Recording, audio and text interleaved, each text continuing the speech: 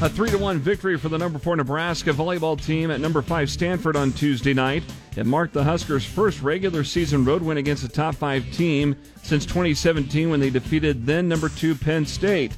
Nebraska improved to 8-0 for the first time since 2016. Stanford falling to 6-2 on the year. Merritt Beeson led the Big Red with 15 kills. Harper Murray added 12 kills. High school volleyball from Tuesday night, 3-set sweeps for Lincoln East over Lincoln Northeast. Same thing for Lincoln Pius X over Lincoln Southeast. And the same for Fremont over Lincoln High. Lincoln Southwest defeated Grand Island 3-1. Same thing for Norris over Waverly. And Lincoln North Star won 3-2 over Norfolk.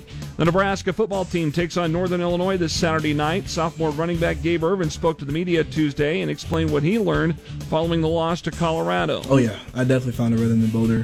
When I got a few touches, got warmed up the body. I saw the holes faster. It was really good. But when that fumble happened, kind of slowed down the rhythm. But just like the next game. You can watch Saturday's game in Nebraska and Northern Illinois beginning at 6 on Fox Sports 1. Nebraska soccer's Eleanor Dale earned back-to-back Big Ten Offensive Player of the Week honors after recording her 5th straight brace Sunday against St. Louis. She currently leads the country in conference in total goals with 12, game winners with 5, also leads the conference in shots on goal with 22, and total points with 26. Tickets for the Nebraska men's basketball neutral site matchup November 18th against Oregon State up in Sioux Falls go on sale tomorrow morning at 10. The matchup will happen in the 3,200-seat Sanford Pentagon.